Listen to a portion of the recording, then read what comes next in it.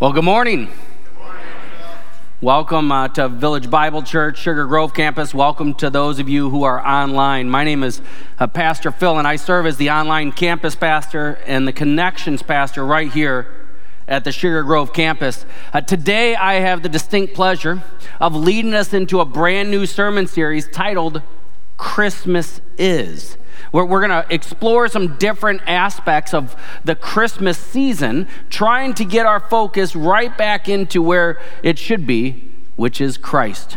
Focusing on that. You see, our times, actually all times, are centered, it seems, around materialism and around consumerism, and that's what we often talk about and often strategize about within our homes. But this series, Christmas Is going to try to revamp that a little bit, and we're going to look at ways that we could celebrate Jesus Christ, this beautiful baby that came. In this series, we're going to explore four distinct actions that we pull out of different portions of Scripture: giving, trusting, sharing, and serving. We're going to dive into Scripture. We're going to pull from the Scripture what we see and try to uncover these beautiful stories. Next week, on the 17th, we're going to focus in on Christmas is trusting, where we're going to draw from the inspiration of Joseph, the adoptive father of Jesus's.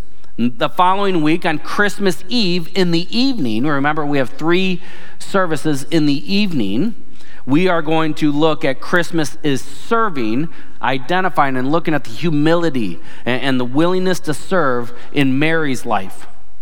And then on New Year's Eve, we are going to look at Christmas is sharing. We're going to look and try to call each of us to a moment of action. When we look at the shepherds and we see what they were doing when the angel came and they went and saw baby Jesus, and they went to the streets and they shouted out his name, all about the Messiah. Today we're going to focus in and we're going to embark on a journey of Christmas is giving. And the reason I say we're going to be on a journey is because we're going to go along with the wise men, the magi, and we're going to follow along their story as they went on their journey, as they met Herod, as they went to Bethlehem, presented their gifts, and worshiped Jesus, understanding that all of it, all the crux of that whole story is rooted in their focus in on Jesus. So, in Matthew chapter 2 is where we're going to turn. We're going to dig into this scripture, and we're going to try to learn. If you don't have a Bible, there's probably one right in front of you in your aisle. We're going to go to Matthew chapter 2, verses 1 through 12. Matthew chapter 2. Now, after Jesus was born in Bethlehem of Judea, in the days of Herod the king, behold, wise men from the east came to Jerusalem, saying, "Where is he who has been born King of the Jews? For we saw his star when it rose and have come to worship him." When Herod the king heard this, he was troubled, and all Jerusalem with him. And assembling all the chief priests and the scribes of the people, he inquired of them where the Christ was to be born.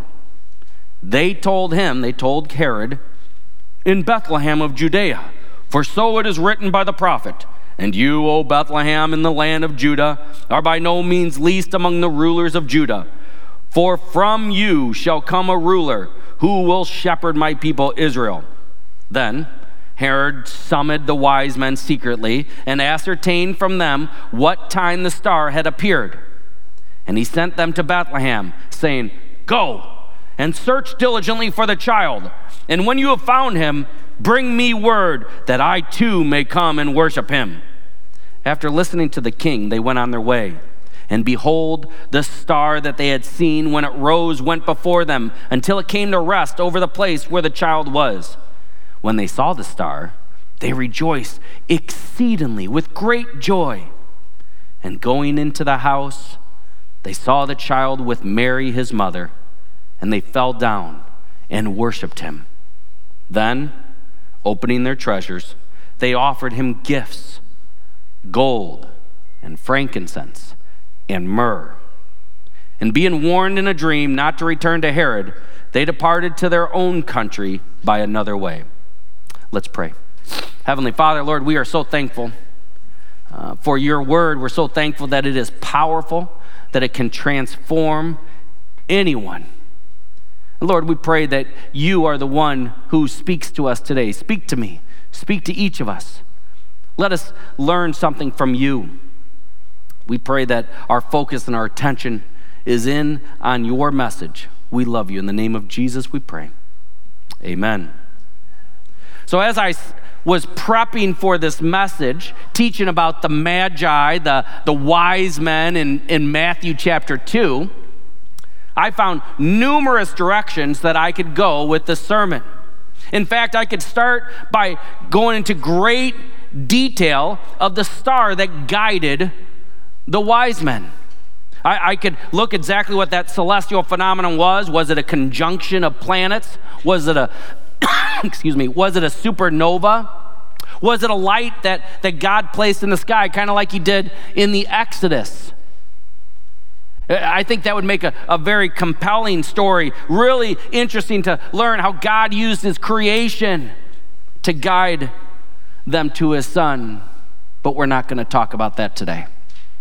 I could spend a whole bunch of time talking about the possibility of the prophet Daniel, who we're going to really start digging into when we start teaching on Daniel in January. I could talk about his story and how he played a pivotal role in this, probably passing down the prophecy where he was leading the Magi in Babylon, and how he shared the great prophecy that Jesus, the Messiah, was coming.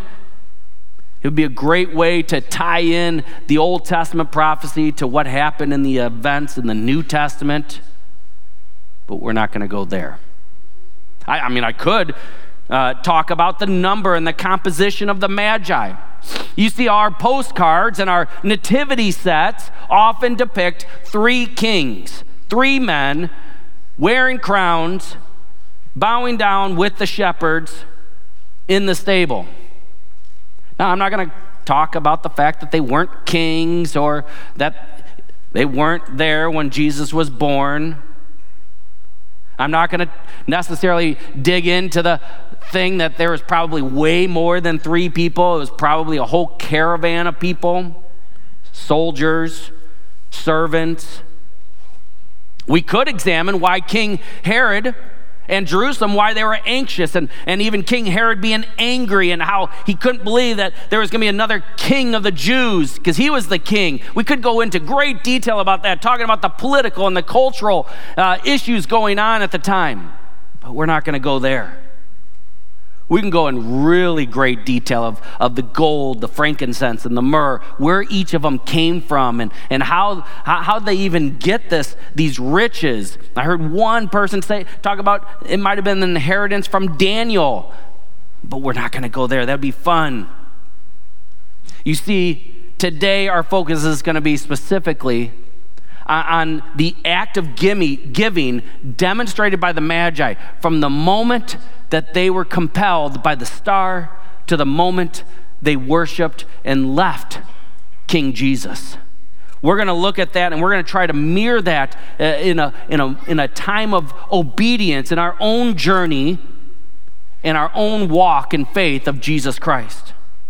So let's dig into our first point. Our first point is our giving centers on Jesus. Our giving centers on Jesus. Now, I remember as a kid, Christmas at the Chapman household with the 4 boys, when we would walk downstairs, we would see underneath the tree dozens and dozens of presents. And there was great excitement. And I would take those gifts, I would shake them, I would feel them. I would just hope somehow that I got one of those gifts that I circled in the Sears catalog. I was just hoping. Now, I remember those 3 big Christmases. That one where I received the Atari 2600. That gaming console that gave my brothers and I hours of joy. Or that one year I got that red guitar. I still can't play the guitar, but I got it for Christmas. And I remember that really good year that I received the Apple IIc computer that really led me into that new digital world. I was so excited for those gifts. But you know what? As thrilling as those were, and as thrilling as it was to go through that Sears catalog, all of those gifts, every single one of them, were essentially designed for my earthly expectations. They were just for things that I enjoyed. They brought me temporary joy and satisfaction. If you have kids, you've probably given a big gift to them. And they've opened it up and they got it out and set that to the side and they started playing with the box. You see, these things are fleeting. My Atari 2600, my guitar, my Apple IIc, they're probably in a landfill somewhere. They might have been ripped apart and recycled. They're gone. They're where all earthly possessions go. Gone. But when I look at this story, and even in these 12 verses in Matthew chapter 2, I see everything is centered around Jesus. We look at the scripture and we see all the things. Whose star was it? Jesus' star. Who did they say they were coming to see? The King of the Jews. The new King of the Jews. Who was Herod scared of? A baby. Who did the scribes and prophets, who did they say was being born in Bethlehem? Jesus, the anointed one. What did the wise men do when they started heading south for 5 miles to Bethlehem? They looked up and they saw the star and they rejoiced. It said they had great joy because they saw his star, his star again. And when they went in, they saw him with his mother. And then what did they do? They bowed down at his feet.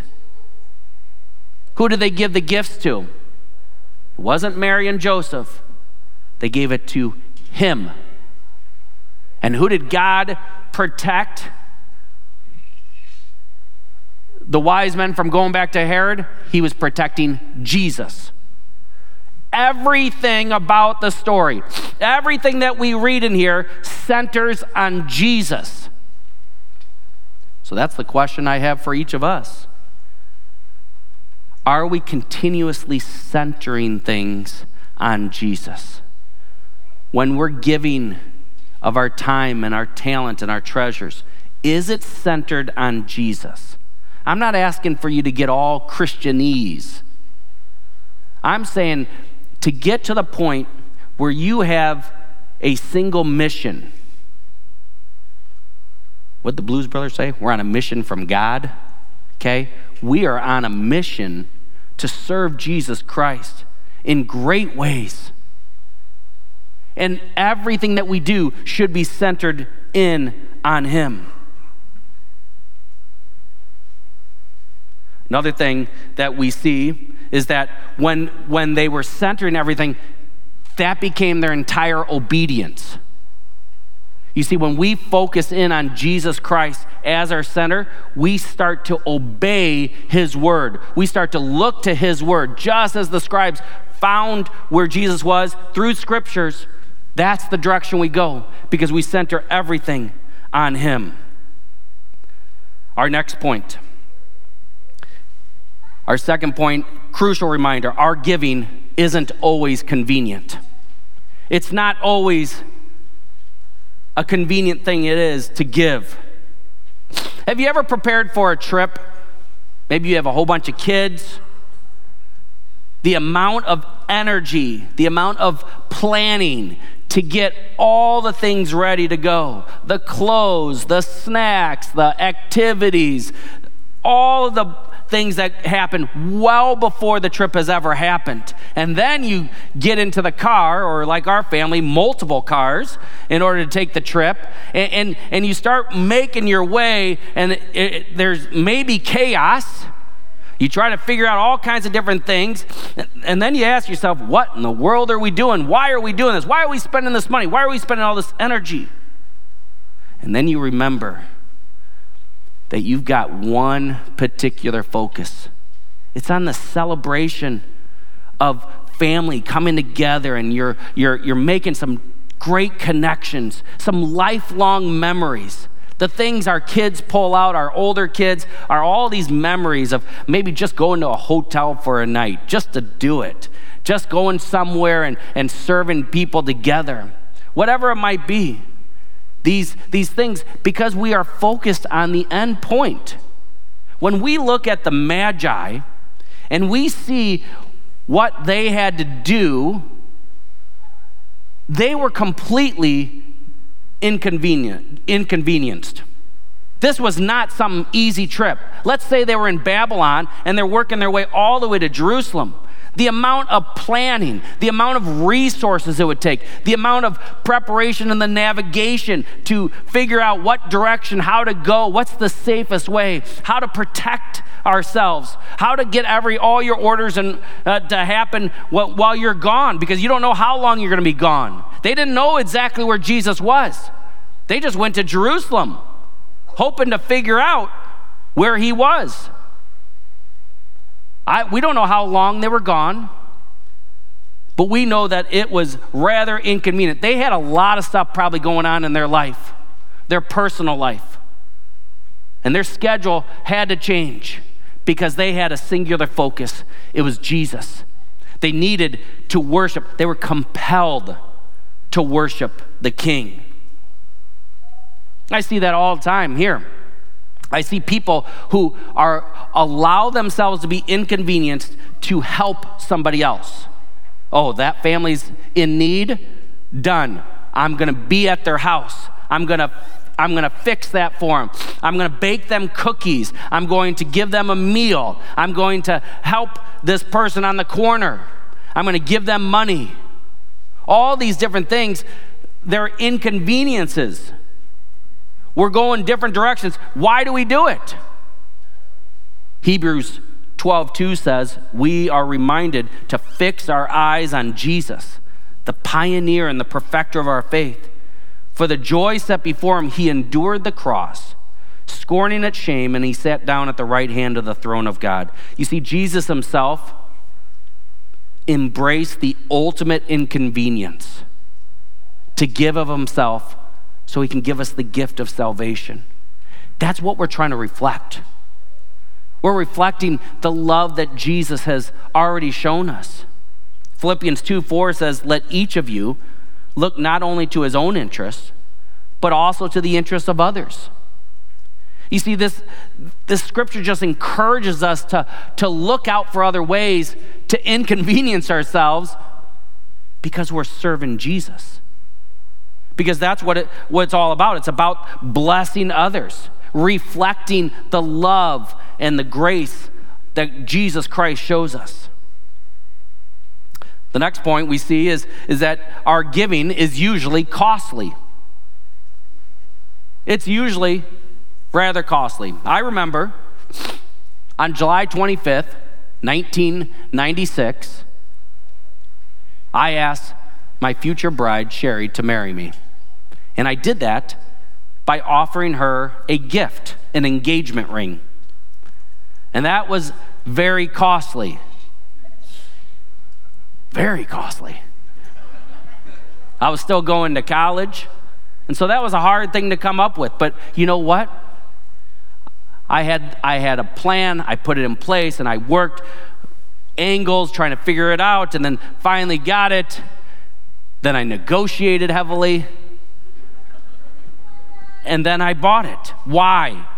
Because it was a significant life milestone. It was something that I was focused in on. That relationship with my wife, my future wife, was more important than anything in this world other than my walk with Christ.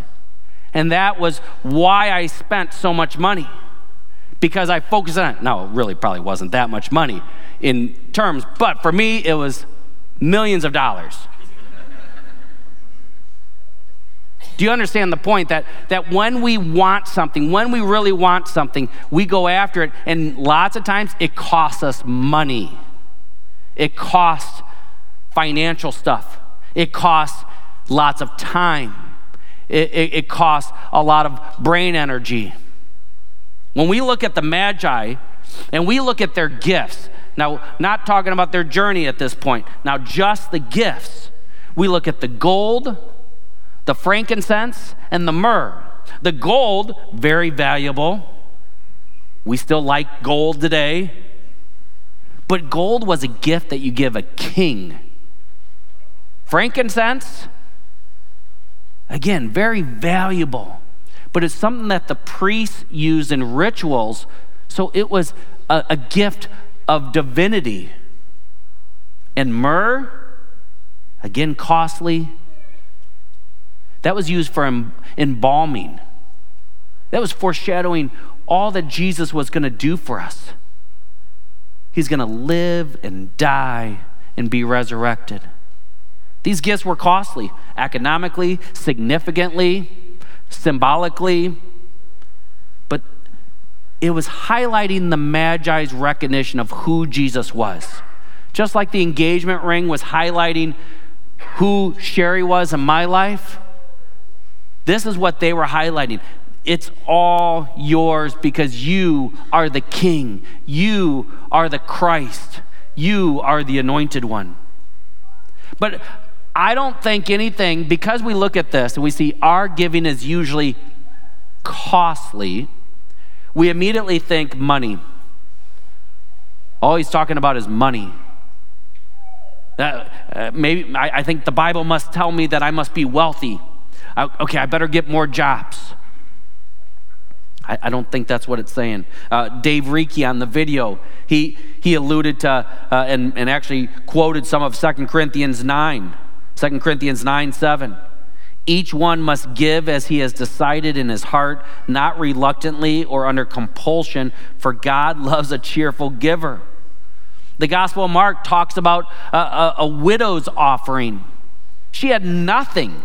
She had nothing basically at all to offer. What does it say in Mark 12:43 through 44? Truly I tell you, this poor widow has put more into the treasury than all others. They gave out of their wealth, but she, out of her poverty, put in everything, all she had to live on. You see, it's not the material value. It's not how much it costs.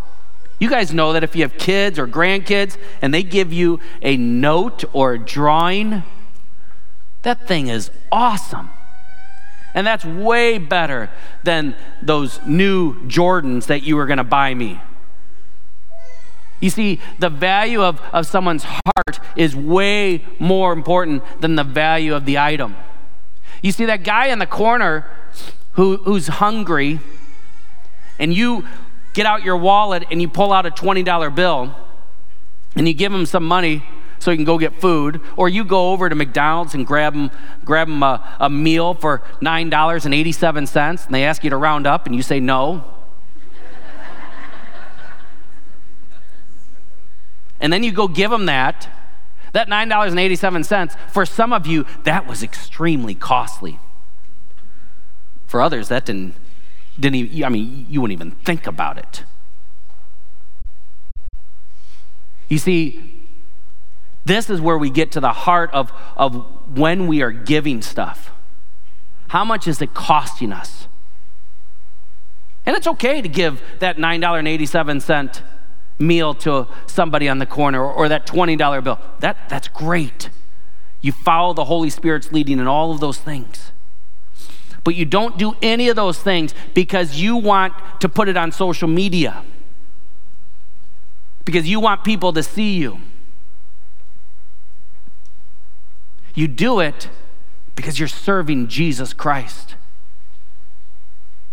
Because there is no value that compares with that. When we understand what Jesus has done for us, nothing compares to that. Nothing in my wallet, nothing in my bank account.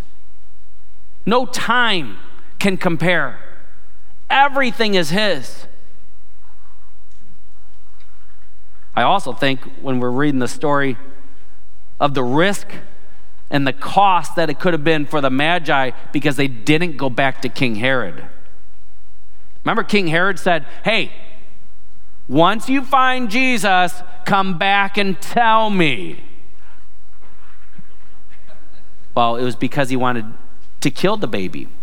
He was threatened by the scriptures had said that there's going to be a new king of the Jews. He was the king of the Jews. And he was threatened by that. But the Magi were warned in a dream by God. And they were compelled by who Jesus was to not go back to Herod and to listen to their dream that was from God and go a different direction. It could have cost them their lives. And I think about that for us as believers.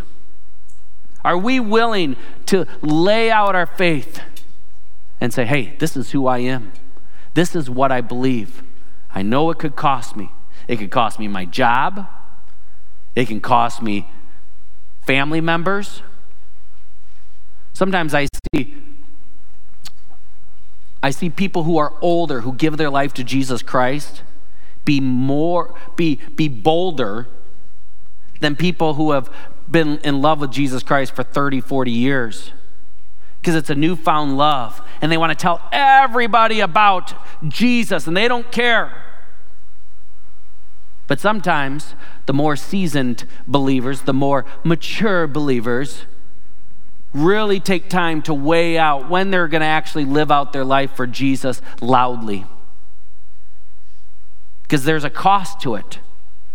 Sometimes you lose friends. Sometimes you lose family members. I'm not talking about you being a crazy person. But if that's what the Holy Spirit's guiding you to be, go out and shout. Just like we'll see with the shepherds.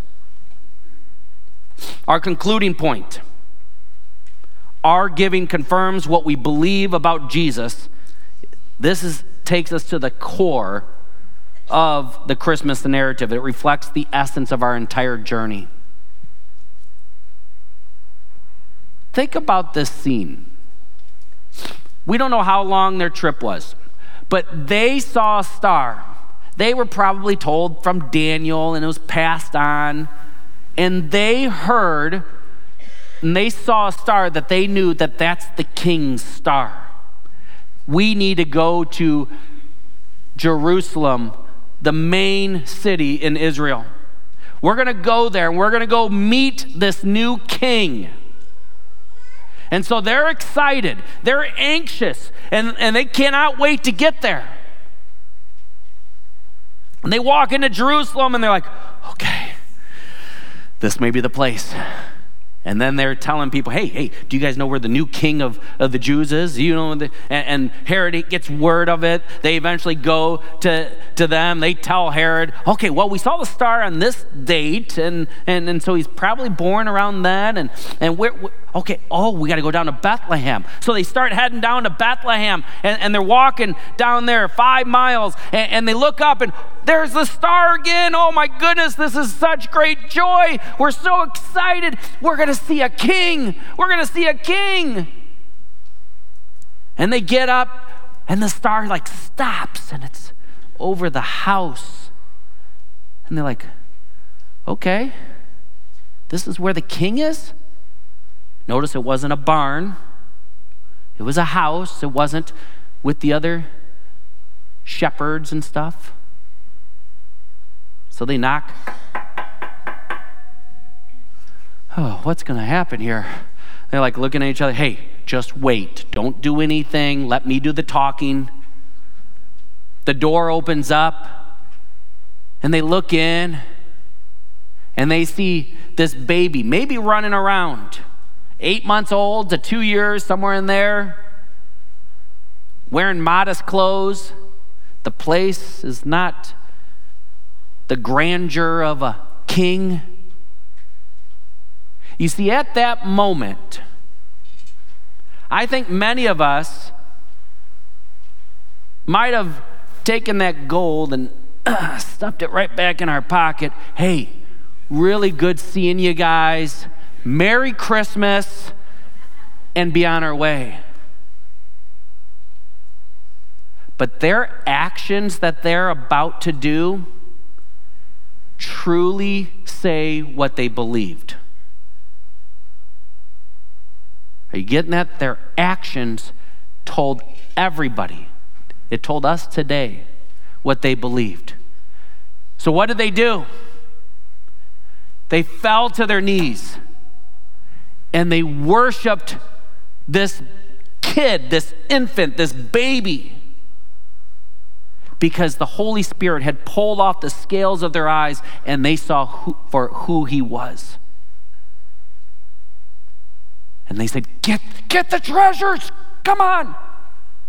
And they gave gold and frankincense and myrrh. We don't know how much, but they probably just kept giving everything they had because they understood who Jesus was. And then, instead of the risk of the cost, they just got out of there after they were done. Who knows how long they were there? We don't know. And I wonder, as we approach this Christmas season, if that's what we do. You see, some of us have some really, really hard stuff going on. Like really, really hard. Like hard. But Jesus hasn't changed. Jesus is the exact same today that he was yesterday, and he will be forever. Yeah, when he was born a baby, he grew in stature and maturity and wisdom. But I know for a fact, friends, that Jesus lived an absolutely perfect life. I know for a fact that he went to a cross for you. And he went to a cross for me to forgive me of my sins. I know for a fact that his blood has allowed me to be forgiven because he was a perfect lamb. And I know for a fact that he did die and that he was raised again. We call it Easter Sunday. And I know for a fact that he ascended into heaven and that he right now sits on the right hand of God. He's advocating for me. I got Phil. I know he did that. I covered that already. He's advocating for me. He's advocating for many of you, those of you who love Jesus Christ. That should be the compelling reason for all that you do in giving. And I am talking about giving of your money. I'm talking about giving of your time as well. I'm talking about giving of all of your focus. Do you truly believe that Jesus is our Savior, that he is the Prince of Peace, that he is the Messiah, that he is the bread of life, that he is the Lord of Lords, that he's the Son of God, the Good Shepherd, the Alpha and the Omega, the great I am, that he's the bread of life, that he is our rock and our cornerstone? Do you believe that with all of your heart? And if so, it's all yours. My whole life. The good stuff and the bad stuff. The easy stuff and the super, super hard stuff. Because, friends, I serve a sovereign God. Do you? You see, this Christmas, that should be our entire focus. All of Christmas is about Jesus. Everything about Christmas is about Jesus. Yeah, we should be trusting and sharing and giving and doing all kinds of different things, but our center has to be right back on Jesus and who he is. Amen? Amen.